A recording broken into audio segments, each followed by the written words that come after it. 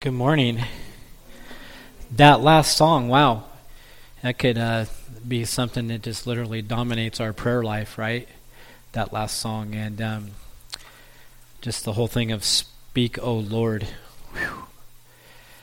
Well, let's hope we hear Him today and not me. So if you would, please open your Bibles to Psalm 51. We'll be finishing up the Psalm today, or go to your phones and bring up Psalm 51. I wanted to dig with that critical race theory. Vodi Bakum just came out with a great book called Fault Lines, and he addresses that whole thing of critical race theory. I've been reading it. It's really good, and he worries of the decline of evangelicalism. So it's a real good book. So just to pass that on to you and anybody else that is interested. Okay, let's pray and then we'll dig in.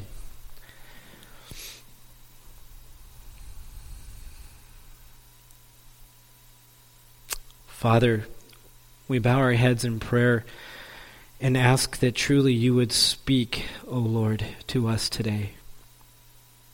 Speak to our hearts, speak to our souls. Open our ears. Give us clear vision in our eyes, Lord, to see the glory, the beauty, the majesty, and the greatness of Christ. Lord, I just pray that you would eclipse me, that I would not be seen, but you would be heard. Father, I pray that your word would speak powerfully to us today. Father, just comfort us with it, as I know there's those that need to be comforted. Lord, encourage us with your word today, if we need encouragement. Father, may it all bring praise and glory to your name. In Christ's name I ask all these things. Amen. So this is part 3 of Psalm 51. So just as a review, before we dig into the last one, we had the first part where we talked about cultivating repentance. That's what we're talking about.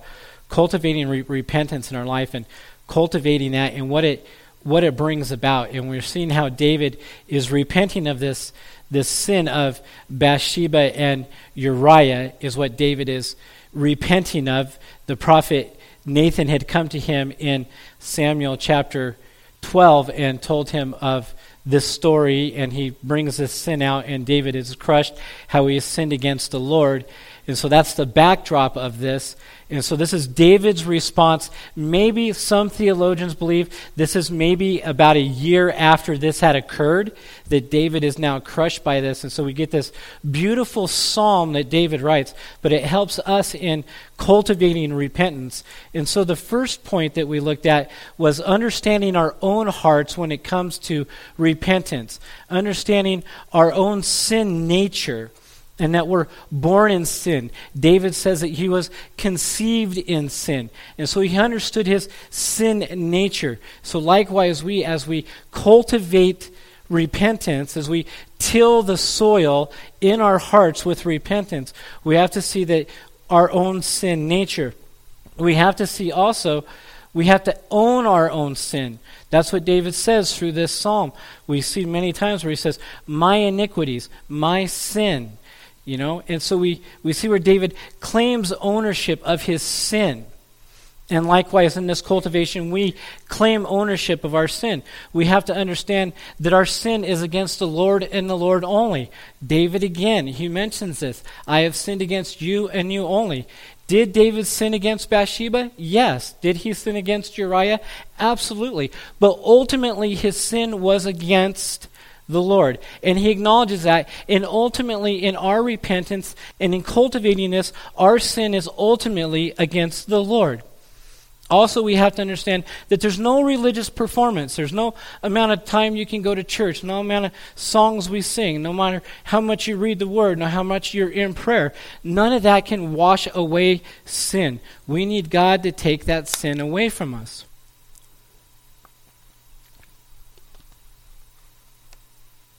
And so that brought us to our second point in cultivating sin is seeing the goodness, tasting the goodness. This is what we looked at last week.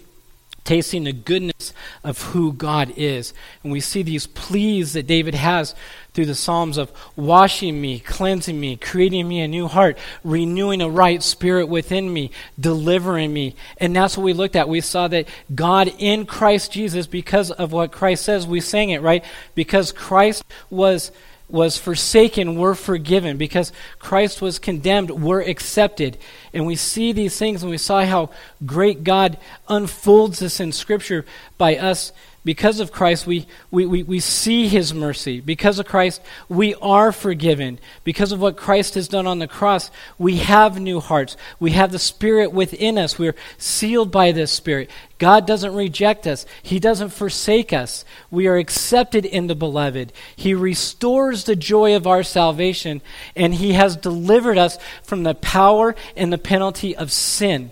So now what does that do a heart that grips that? And this is today's point. In cultivating repentance, when our heart is absolutely gripped by the goodness and the majesty and the greatness of God and everything Christ has done for us, when our hearts are gripped with that, we have obedience. Obedience flows out of this.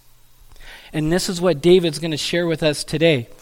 Is this obedience. We cultivate sin in being obedient. And this obedience with that, it's showing fruit. It's the fruit of repentance is what David's talking about. It's the fruit that comes out. So what is the fruit that comes out? Well, the first thing we see is repentance, right? Repentance is a fruit. We have to see that in our lives, that repentance is a fruit. Acts 20:26 tells it this way. But declare first to those in Damascus, then in Jerusalem, and through all out the region of Judea, and also the Gentiles, that they should repent and turn to God, performing deeds in keeping with their repentance. Deeds means anything done or to be done. A deed, a work, an action. That's what they're saying. There's deeds that we do with keeping with our repentance. There's fruit that comes with repentance. But repentance itself is a fruit because it is a gift from God. Luke 3, we're going to read a big section.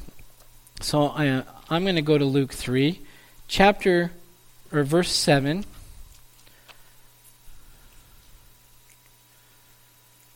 This is John the Baptist.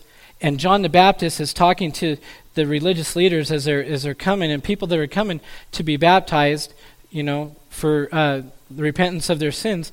And he starts off in verse 7 of this passage, and he said, therefore to the crowds that came out to be baptized by him, you brood of vipers. Yeah. How many times have we heard that preached from the pulpit? Who warned you to flee from the wrath to come?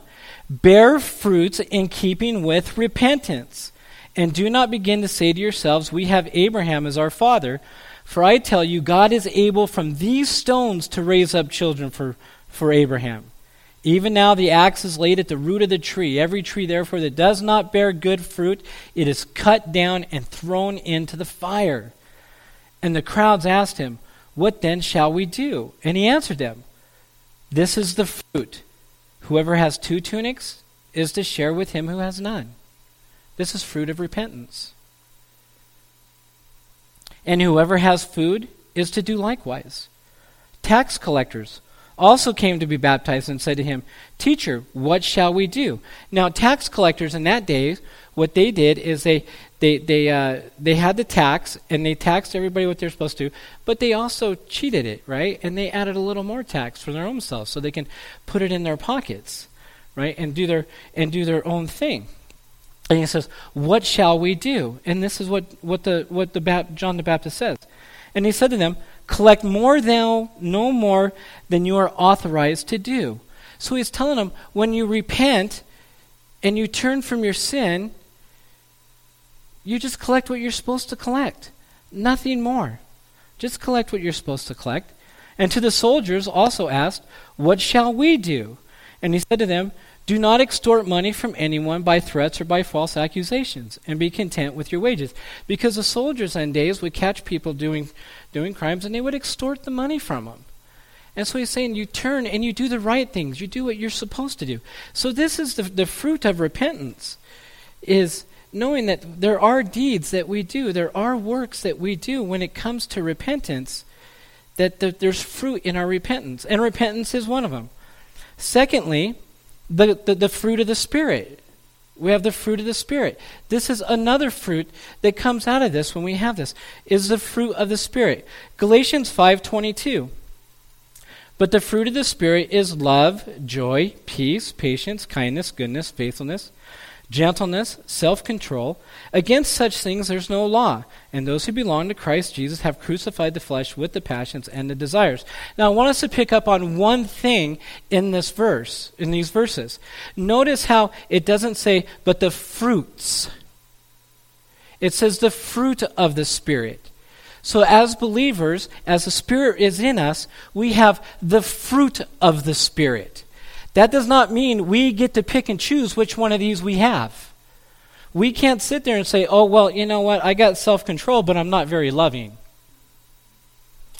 We can't sit there and say, I'm gentle, but I'm not patient. No. It's the fruit. It's singular in the Greek. It's a singular term, and it means that this is what we have in us. We have the fruit of the Spirit in us. That means, guess what? We are loving. We are joyful. We are patient. We are kind. We are good. We are faithful. And when we're not, what do? We repent. And God forgives us, and He strengthens us to do better. Thirdly, we disciple others. This is a fruit. We disciple others. Look at verse 13, Psalm 51:13. David writes, "Then I will teach transgressors your ways, and sinners will return to you." I will teach transgressors your way. Teach here means to teach, to instruct, to cause to learn. This is what David's going to do. This is the fruit of his repentance, because he has this new heart, this restored heart, this heart that's got the new Spirit in there. He comes and he says that I will teach sinners your ways. Brothers and sisters, is that what we do? Do we instruct sinners in the way of God? Do we teach them His ways? Well, it's commanded to us, right? It's commanded for us to do this. Matthew 28:20 says what? Teaching them to observe all things I have commanded you. And behold, I am with you always to the end of the age. Yes, we are to be teaching people of Christ. We are to be doing these things because of what Christ has done for us. Remember, obedience is not to be accepted, but we are accepted. That's why we're obedient.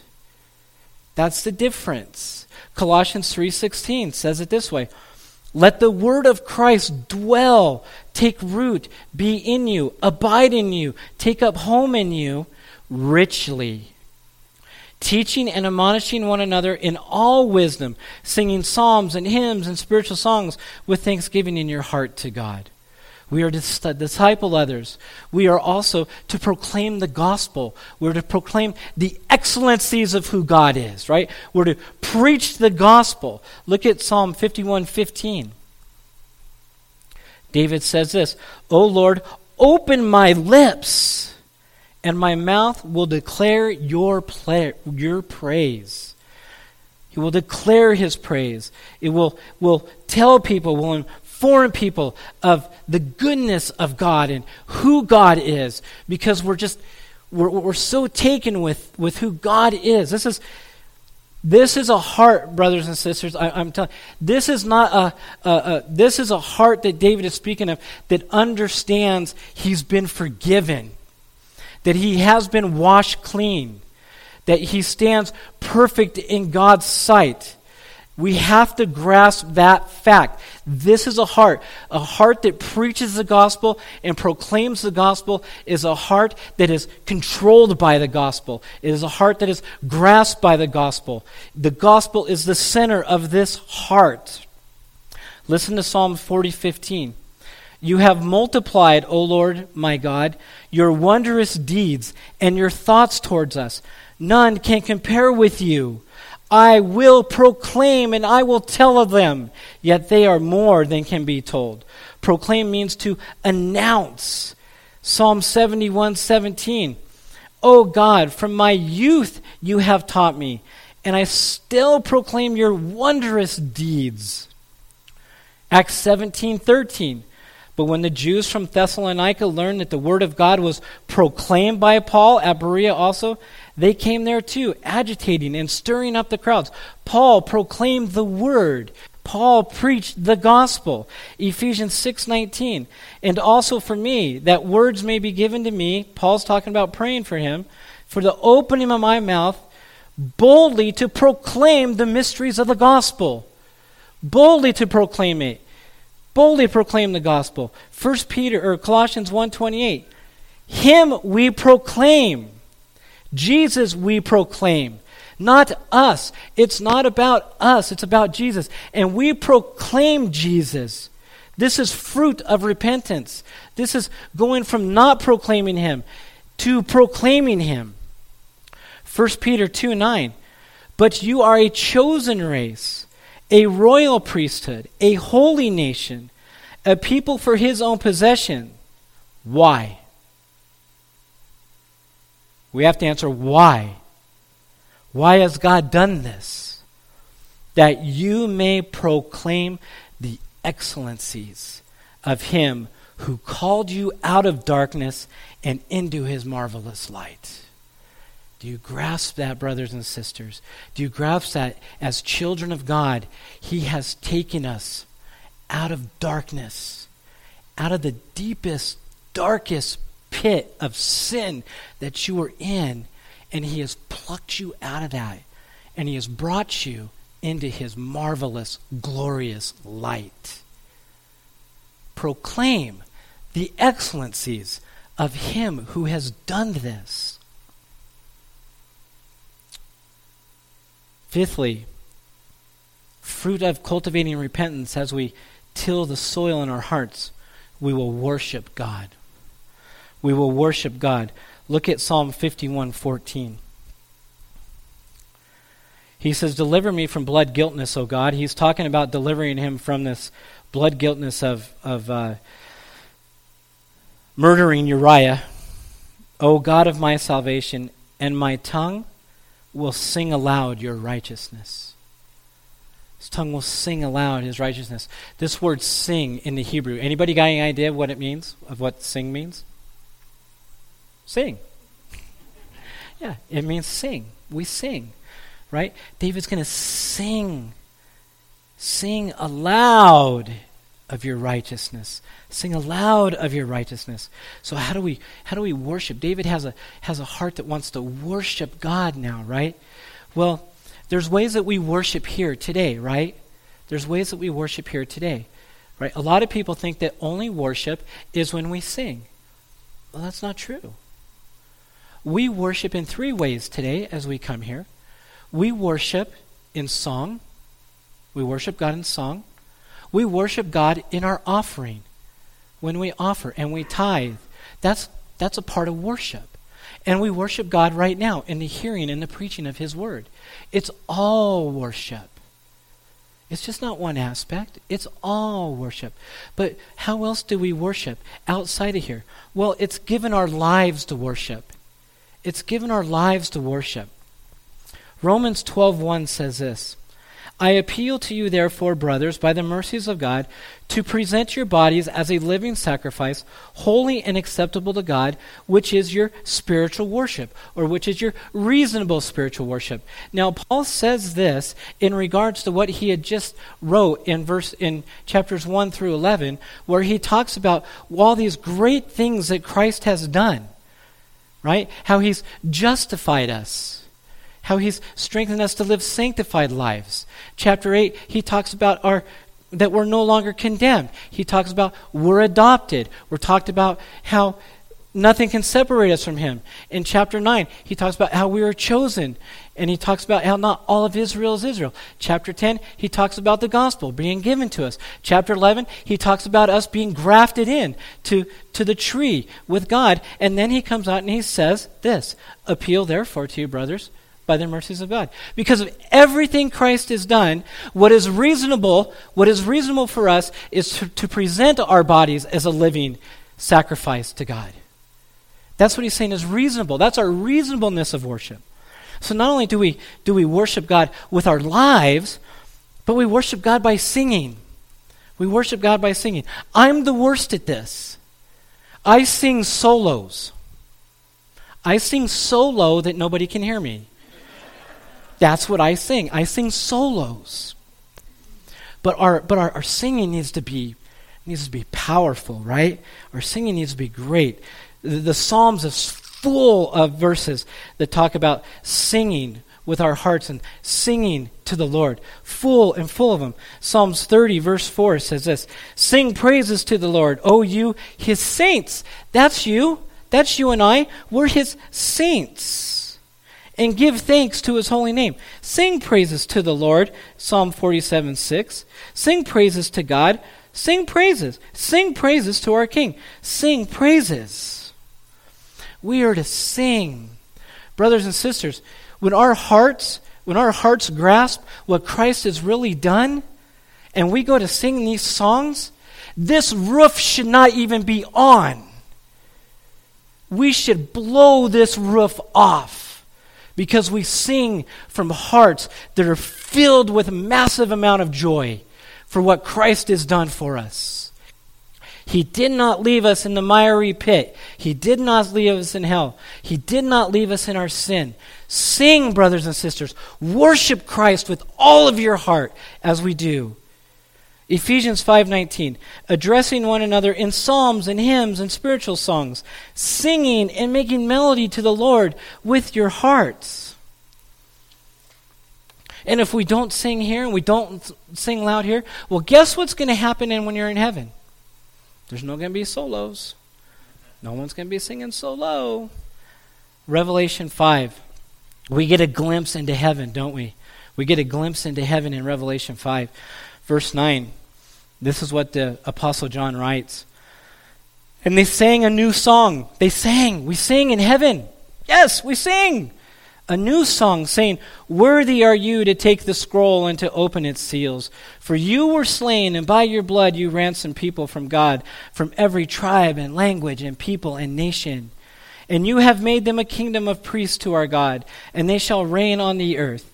Then I looked, and I heard around the throne and the living creatures and the elders the voice of many angels, numbering myriads of thousands, saying with a loud voice, "Worthy is the Lamb who was slain to receive power and wealth and wisdom and might and honor and glory and blessing."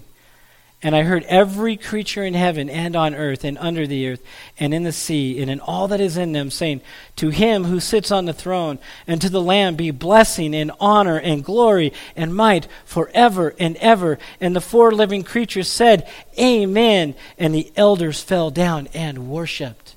This is a glimpse of what's happening in heaven. They're singing.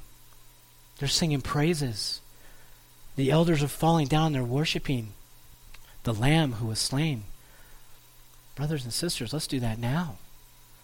Let's sing now. Let our hearts be raptured now with who Christ is. Psalm 51:17. Look at 51:17. This is our next one. After we have this worship, part of our worship also is understanding a true heart. Psalm 51:17 says this: the sacrifices of God, the sacrifices, right? The worship of God is what? A broken spirit, a broken and contrite heart. Oh God, you will not despise. You will not despise this broken and contrite heart. This is a heart that is sensitive to God's leading. This is a heart that is sensitive to sin. The word broken here, it means fractured. Sorry, Sarah, I just looked right at you. It means fractured, right? It's like a broken bone that's fractured, and we see these x-rays, and it's broken. It's a broken thing. And sometimes when we have a broken bone, it's not only, it hurts. Right? And sometimes when God comes along and he breaks our heart, it's not always gentle. It's not always easy. It hurts. It can be painful. But this is what God wants. He wants a broken heart. He wants a heart that he can break, and then he molds back how he wants it molded back, right? That's how he wants it. So he breaks it. And in this This word contrite means crushed. So if you're just not broken enough, he wants a broken heart, a crushed heart. This is what he wants. And it says that he won't despise that person. The person that comes in worship with a broken heart and a crushed heart, God doesn't despise that person. He doesn't scorn that person. He doesn't ridicule that person. But God loves that person. That's the sacrifice, is the broken heart that leans on who he is. Listen to what Isaiah or Psalm 34:18 says. The Lord is near to the brokenhearted and saves the crushed in spirit. He doesn't save the pride in spirit. It's the one who is crushed and brokenhearted. Isaiah 57:15 puts it this way. For thus says the one who is high and lifted up, who inhabits eternity, whose name is holy. I dwell in the high and holy place, and also with him who is of contrite and lowly spirit, to revive the spirit of the lowly and to revive the heart of the contrite. Jesus puts it this way in Matthew 5:3, blessed are the poor in spirit, for theirs is the kingdom of heaven. Right? Blessed are the poor in spirit. The poor in spirit, what are they? They're the brokenhearted, right? They're the brokenhearted. They're the ones who are broken.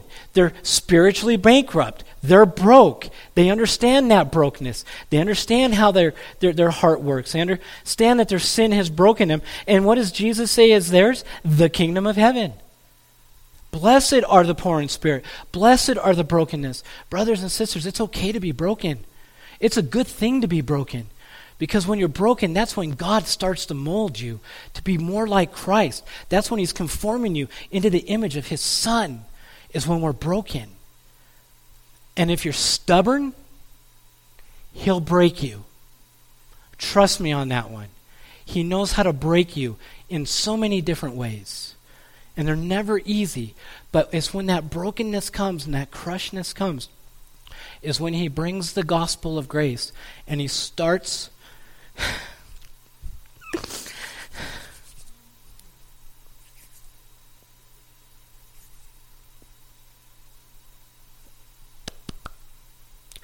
it only took 8. But he starts to heal your heart. That's what he does. Your grief thing, I hope he heals hearts. I hope they do that. Forgive me. I'm sorry.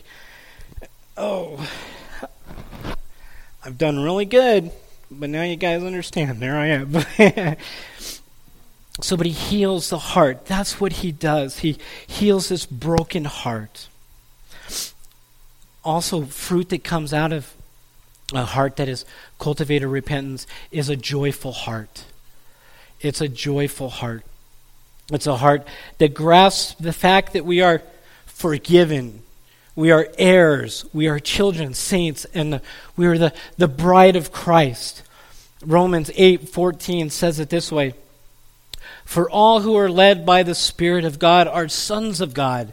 For you did not receive the spirit of slavery to fall back into fear, but you have received the spirit of adoption as sons, by whom we cry, Abba, Father. We've received this spirit as sons. That Abba, Father, does anybody know how that's translated? Daddy. Daddy. Yeah. Daddy. I love it when my daughter calls me daddy, because then it's like the pocketbook is open. Here, what do you want, dear? But that's what God is saying. That's what we have when we get to enter into his throne room. We enter his throne room and we look at him with the most intimate way and we say, Daddy, Daddy. This is what we have. This is what a repentant heart cultivates. It cultivates this intimacy with God, of that we get to call him Daddy. The Spirit himself bears witness with our spirit that we are children of God. And if children, then heirs, heirs of God and fellow heirs with Christ, provided that we suffer with him, in order that we may also be glorified with him. This joyful heart also prays. Look at Psalm 51, 18 and 19. David says this, do good to Zion in your good pleasures. Build up the walls of Jerusalem. Then Will you delight in righteous sacrifices and in burnt offerings and whole burnt offerings? Then bulls will be offered on your altar. So a joyful heart prays. What's he pray for? He prays for others, right? That's what David says. Do good to Zion. It's asking us to pray for God to do good for others, to do good for our family, for our friends, for our country. Our country needs prayer. India needs prayer, but our country needs prayer. It just seems like every time we turn on the TV, our country seems to just keep going this way. And it just keeps going farther and farther away from God. We need to pray that God would reel it back in, and that our country would acknowledge who He is. That we would pray for God's protection of our country. That the gospel, the trueness of the gospel, not a fake gospel, that the gospel would go forth. And that it would change hearts. That we would pray for righteous worship, that God would be worshipped in spirit and truth, that we would pray for our government leaders, that the gospel would penetrate their hearts, that they would see God in all these things, and they would start honoring God, and our country would honor God. And this is what David is telling us. Finally, in conclusion, we must see that we have all of this, everything I just talked about. We have all of this in Christ and more. Because of the work that Christ has done on the cross, we have all these things. We have joyful hearts. We have hearts that sing.